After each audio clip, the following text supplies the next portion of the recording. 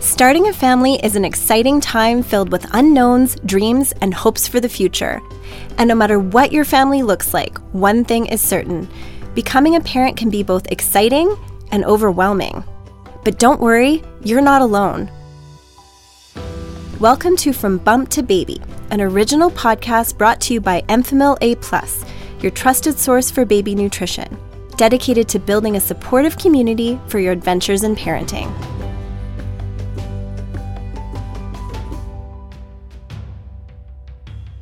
Welcome. I'm your host, registered pediatric dietitian and mom of 3, Sarah Remmer. Whether you're a first-time mom or a veteran parent, having a newborn is hard work. From the challenges of those first feeds to the non-existent sleep schedule, it's an ever-evolving adventure. In this episode of From Bump to Baby, we're tackling that and so much more in Newborn 101. Helping me do that is a first-time mom who has shown great resilience in a particularly challenging introduction to parenthood. Mother to baby Noah, my guest, Sarah Thompson. Hi, Sarah. Hi, how are you? I'm great. Thank you so much for being here, and congratulations on baby Noah, who is now how old? So he turns 1 year old on Friday. Oh, happy birthday to baby I know. Noah. Oh my gosh. Wow. So let's start at the beginning. I want to hear all about your birth story. I guess I was one of the lucky ones, and my pregnancy was relatively uneventful. And when I went for my 38-week appointment, my OB sort of surprised me with the news that she felt he was a little bit big and maybe that we would induce a little bit early. I had this great plan that I was going to work right up until my due date. So I actually had my work holiday party scheduled for December 3rd. And I was like, that's perfect. I'll work till that day. He's not due until the 6th or 7th. So I'll have the weekend off and then he can come anytime that next week. It'll be great. So that sort of plan shifted really quickly. My OB wanted to schedule me in to be induced on November 30th, but I had a work commitment that day. So I talked to her and said, that day isn't great. Is there any way that I could push it one more day? And I think she thought I was absolutely crazy, but she agreed. Hold on. Like, what do you do for a living? Because this sounds intense that you had to shift the date of your induction. So I'm a lawyer. And so I was scheduled in court just on sort of an important matter. I hope the audience doesn't judge me too much. It's not that I wasn't anxious to meet my baby. I was very anxious to meet my baby. Of course. I had commitments on that particular day, and they had already pushed up my due date about a week and a half. So in my mind, I was like, can we push it back one day? Luckily, they didn't have any room to start the inducement process on that date. So it actually was December 1st that I was scheduled to go in to be induced. I think I worked right up until about 10 o'clock on November 30th and closed my computer and said to my baby, okay, we're good now. I've finished my work. You can come anytime. And I was scheduled to be induced around 12, but my water actually broke at like 2 or 3 in the morning. We went to the hospital. I had sort of just minor contractions, but nothing significant. And so they sent me home and just sort of said to come back when the contractions were closer together. So I labored all that day. My OB had called and said, okay, come back in and we're going to sort of see if we can speed up the process. So I was admitted into the birthing suite and they started me on the Pitocin drip to sort of see if it could speed up the process, which was sort of when things kind of spiraled. Baby crashed and then I crashed. The nurses were in and out. They had me laying in certain positions to see if that would assist. They weren't sure if there was something with the cord positioning, what it was that was happening. So we had to stop the Pitocin just because of sort of my negative reaction to it and his negative reaction. And I'd been in labor at that point for about 35 hours. And I was only 4 centimeters dilated. And his heart rate just sort of kept getting lower and lower. It was a stressful afternoon because, they had me sitting in such positions that I couldn't actually see the heart rate monitor. So I couldn't sort of see the highs and lows, but I could hear it. And then I could hear the alarms. My OB came in. She started looking through his results and looking at the heart rate read and just said, like, this isn't good. He's in distress and we need to get him out. It was 10 minutes and I was prepped for surgery. It was honestly surreal. And then the very sort of immediate decision to shift to have an emergency C-section was an experience as well. And everything just sort of shift right away. And I was emotional because I was exhausted. And just the concern for him was stressful. And then Noah was born at about 10 to 5 on December 2nd. I'll never forget the relief of when I first heard him cry. And wow. As you're telling your story, it like makes me emotional because it brings me back to my first baby and the experience that I went through when I was delivering Ben, as his name. And although we didn't, in the end need to go to the C-section, we were almost there, like right there. He ended up having to be vacuumed out and worst tearing ever. I tore ligaments in my pelvis, didn't know it at the time, thought I broke my tailbone. There was like 11 different people in the room, residents and student doctors. And it was so contrary to the way that I thought it would be because I too had a very healthy pregnancy. And I just thought like, yeah, I have my plan. I know how I want it to go. And then when things don't go the way that you think they're going to go, you're exhausted, you're stressed, and obviously don't want to scare anybody going into delivering a baby or a first-time mom because it can also go very smoothly. There's so many different ways it can go, but I think the moral of the story is that when you go in with too rigid of a plan or a vision of how it's going to go, it can be disappointing because it doesn't always go as planned. Oh, for sure. Yeah, you have to be fluid. I remember someone said, don't think of it as a plan. Think of it as like best case scenario. I'm very A-type personality, had everything scheduled down to the minute and it spiraled very quickly. Things are very much out of your control. So you kind of just have to lean into it and just take it as it comes. That's all you can do. I love that lean into it. I feel like as parents, we have to just often lean into it, whether it's like starting solids or picky eating or whatever challenge we're going through, delivering a baby. Sometimes you just do have to like go with the flow. Hey, it's Sarah. For more helpful insights and support for your adventures in parenting, be sure to check out Enfamil.ca. Now, back to From Bump to Baby, presented by Enfamil A+, your trusted source for baby nutrition. Tell me a little bit about the support that you had postpartum from your partner and healthcare practitioners and how that helped to shape your experience. I was really lucky when it came to the support systems that I had in place. So I have family that lives really close, which was very helpful. My partner was great. I felt really lucky to have him there because my recovery was a bit different and more complicated than I expected it would be.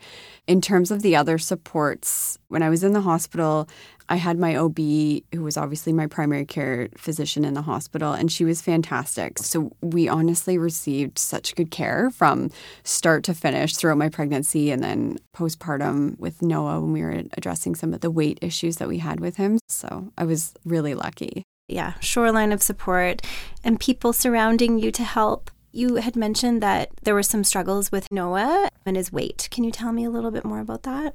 Sure. We go from having a baby who they were telling me was trending bigger the entire time to a baby that just wouldn't gain weight. So when he was born, he was 7 pounds and he was healthy. He had dropped weight, which was typical, but he had gone down to, I think, 6 pounds, 5 ounces. And when they weighed him again, he had lost another ounce or 2. So they were monitoring it. I had good supports in the hospital just with the beginning stages of breastfeeding because Noah's my first child. I had no idea what to expect when it came to breastfeeding and in total honesty, didn't really give it a lot of thought. I think I was so focused on the pregnancy initially and then on the labor and delivery that all of a sudden all of that is done and you're like, oh, okay, so now I have to learn how to feed this child that I have created. Yeah. The nurses were great support in helping. They seemed to think that he was latching, and it felt like he was latching. And my milk seemed to come in sort of in a somewhat timely manner. And there didn't appear to be any initial issues. We had an appointment with my family doctor on the Monday just to do the initial weigh-in and initial check with him. And Noah dropped quite a substantial amount of weight. We went back later that week. He seemed okay again, seemed to be latching, didn't appear to be any obvious issues, but he was just so tiny and he just didn't seem to be gaining any weight. I was concerned because I didn't really see any changes in him. So it was at that point that my doctor had some concerns with respect to his weight gain. So suggested that because he needs the calories, given how little he was, that we needed to start supplementing with formula. It was just sort of a difficult process because with the feeding, once we started supplementing with formula, his weight did go up, which was good, but he was struggling then to breastfeed. So I was trying to just start with breastfeeding and then just finish with formula supplemented in a bottle. But the more he got the bottle, the less he wanted to breastfeed.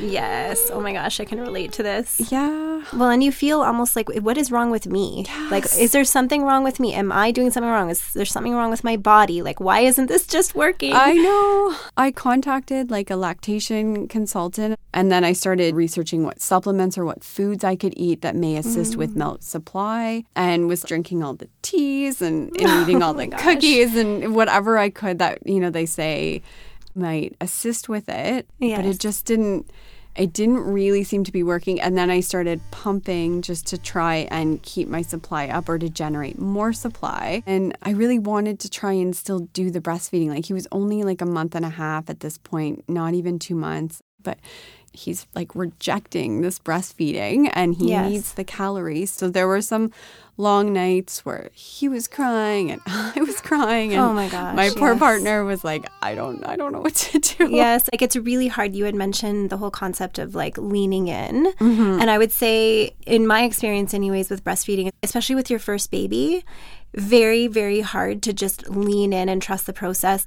Just to give you a little peace of mind, I had a very similar experience to you where my milk wasn't filling my baby up the way it should. He didn't grow enough. He lost a lot of weight. I think, honestly, the stress that I was under with my first baby really actually impacted my milk supply.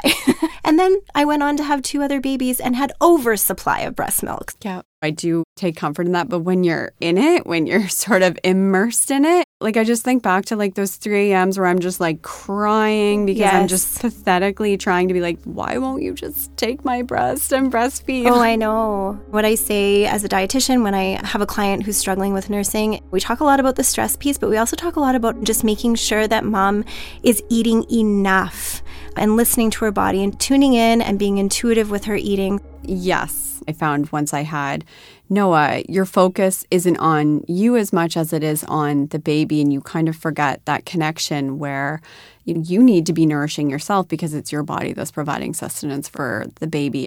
It seems kind of odd to be making yourself eggs and toast at 3 a.m., but when you're nursing, you're expending a lot of extra calories. Protein is really, really important. I think that a lot of moms kind of neglect that protein piece. So important for healing and making sure that blood sugar levels are stable, energy levels are stable, they're full for a certain period of time. And fiber, too, is a really satiating nutrient.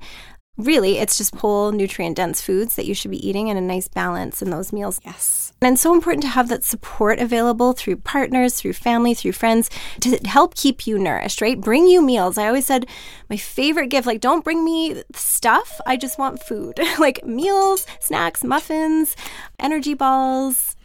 Please bring that because that's really what you need. Yes. Let's switch gears a little bit. You had talked about your lack of sleep. How did you get back on track with your sleeping? Gosh, motherhood is such a ride.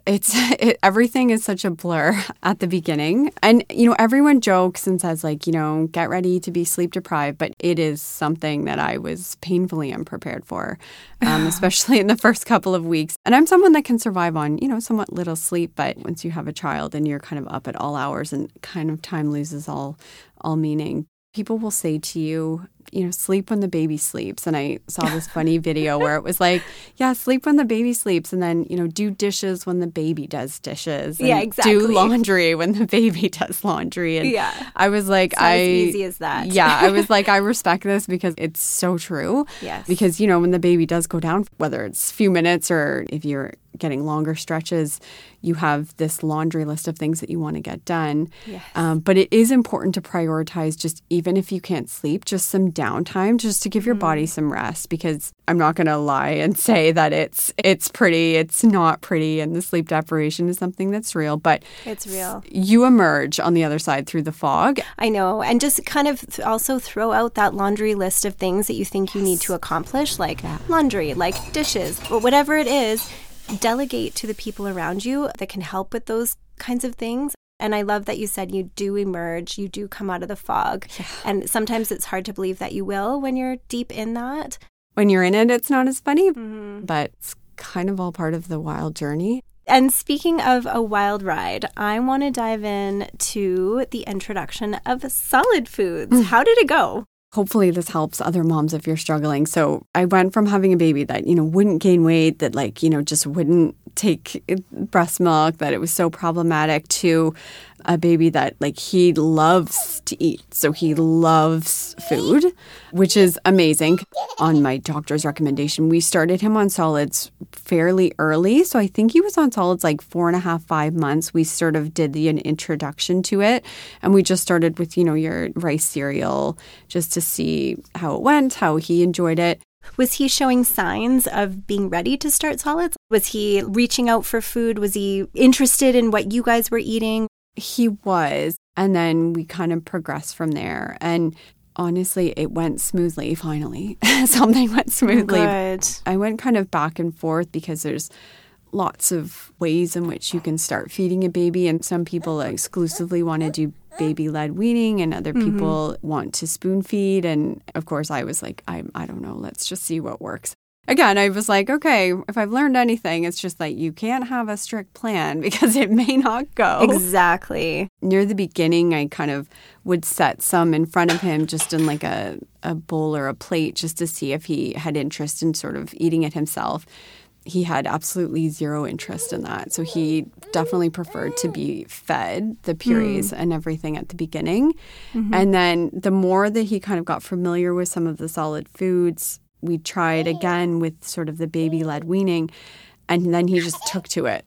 And then we'd start with sort of bigger pieces of things for him to try and gnaw on or eat away at.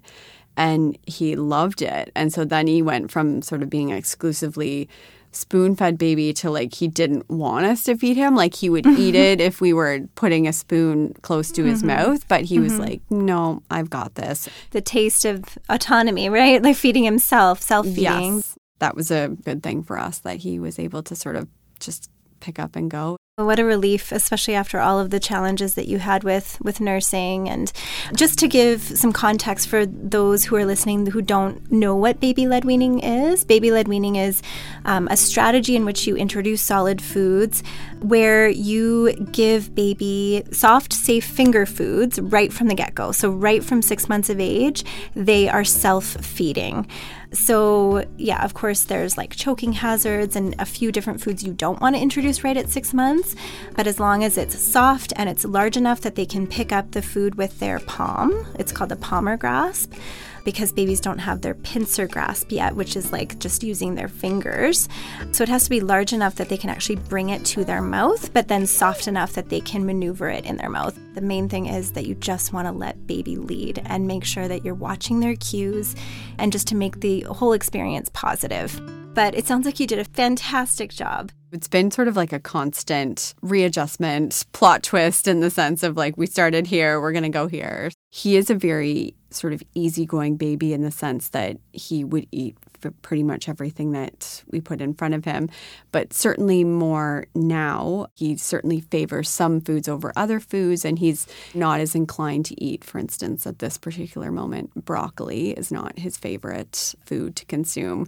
So it's sort of adjusting and finding foods that are nutritious for him, that he is willing to eat and not just, given his age, just throw on the floor and things like that. When you started talking about right now, the struggle is broccoli and throwing things on the floor. I mean, I think we could have a whole other podcast episode on picky eating because you're kind of nearing that typical picky eating phase, which starts around, I would say 14 months and onwards, but can start a little bit earlier. So maybe for another time. Yeah, absolutely. That was so wonderful, Sarah. Thank you so much for being here and for sharing your story. I know that it's going to help so many new moms going through this for the first time. And I guess moral of the story is you're not alone. We're all going through these ups and downs, roller coaster of events that happens in that first, year of baby's life. That's absolutely true. And you'll get through it. You're going to be great. Exactly. Thank you very much for having me. I'm Sarah Remmer, registered pediatric dietitian and mom of 3. Thanks so much for listening.